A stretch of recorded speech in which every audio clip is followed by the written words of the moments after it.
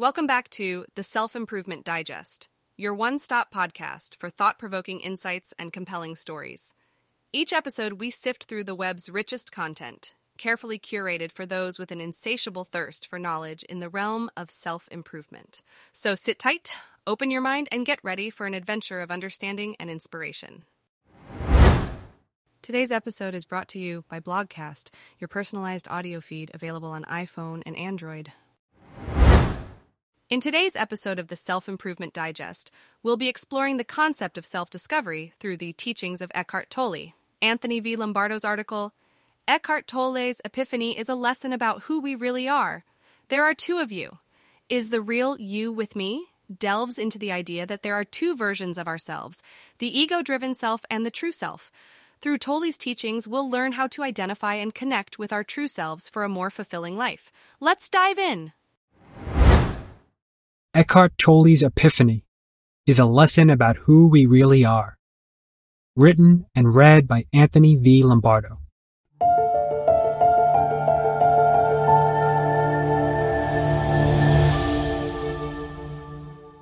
There are two of you. Is the real you with me? I cannot live with myself any longer. I'm so angry at myself. I let myself down. Have you ever said any version of these statements to yourself? If you were to reread these statements, it could imply that there must be two people, the I and the self, that the I cannot live with, is angry with, and is disappointed by. This is the story of Eckhart Tolle's astonishing epiphany and spiritual awakening.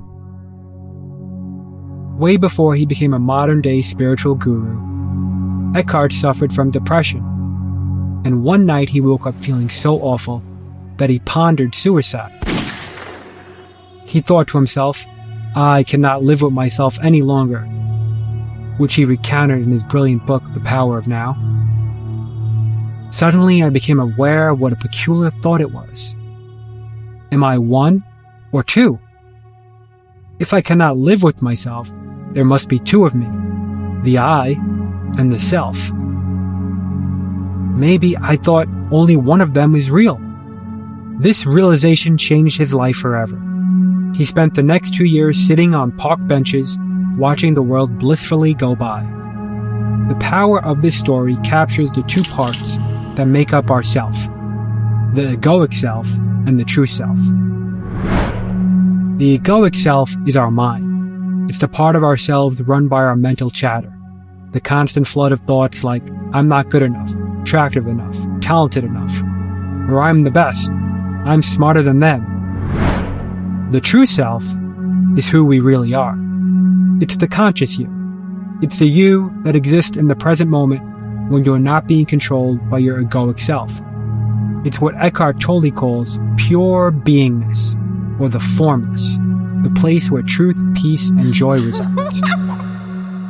All of our desires, goals, and things we want in life emanate from both of these selves. Each stake a claim in everything we do, but for different reasons. For instance, my egoic self is motivated to write these posts to stand apart for the acknowledgement and validation it craves from others.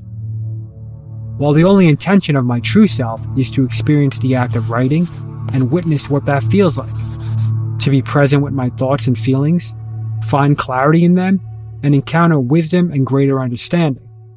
Of course, our intentions for any given desire can run deep, but on a fundamental level, these two selves are behind everything we do. Where we get into problems in life and encounter suffering is when we are controlled by our egoic self and latch onto it as the essence of who we really are. As a result, we think, feel, and act based largely on self-preservation, seeking to keep this illusion of our identity intact and well-regarded. Instead, we need our egoic self and true self to coexist. We need yin and yang behind all our desires. Taming our egoic self. While we will never destroy our ego, we must work to see past it and not allow it to bulldoze our lives. Unfortunately, there is no magic elixir for this. And while the answer isn't all that profound, it always comes down to awareness. It's the ability to recognize when your egoic self has surfaced and is seeking to cause havoc. Here are some ways to cultivate this type of awareness. For any desire or urge you have, and every time you are frustrated, angry, or not getting what you want, always ask yourself, what is the underlying need here driving these feelings? Number 2, don't trust your mind. Literally, don't believe a word it tells you.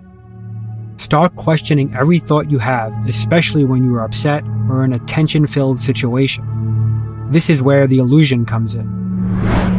Number 3, instead of identifying with your mind, get into your body. Emotions are the body's language.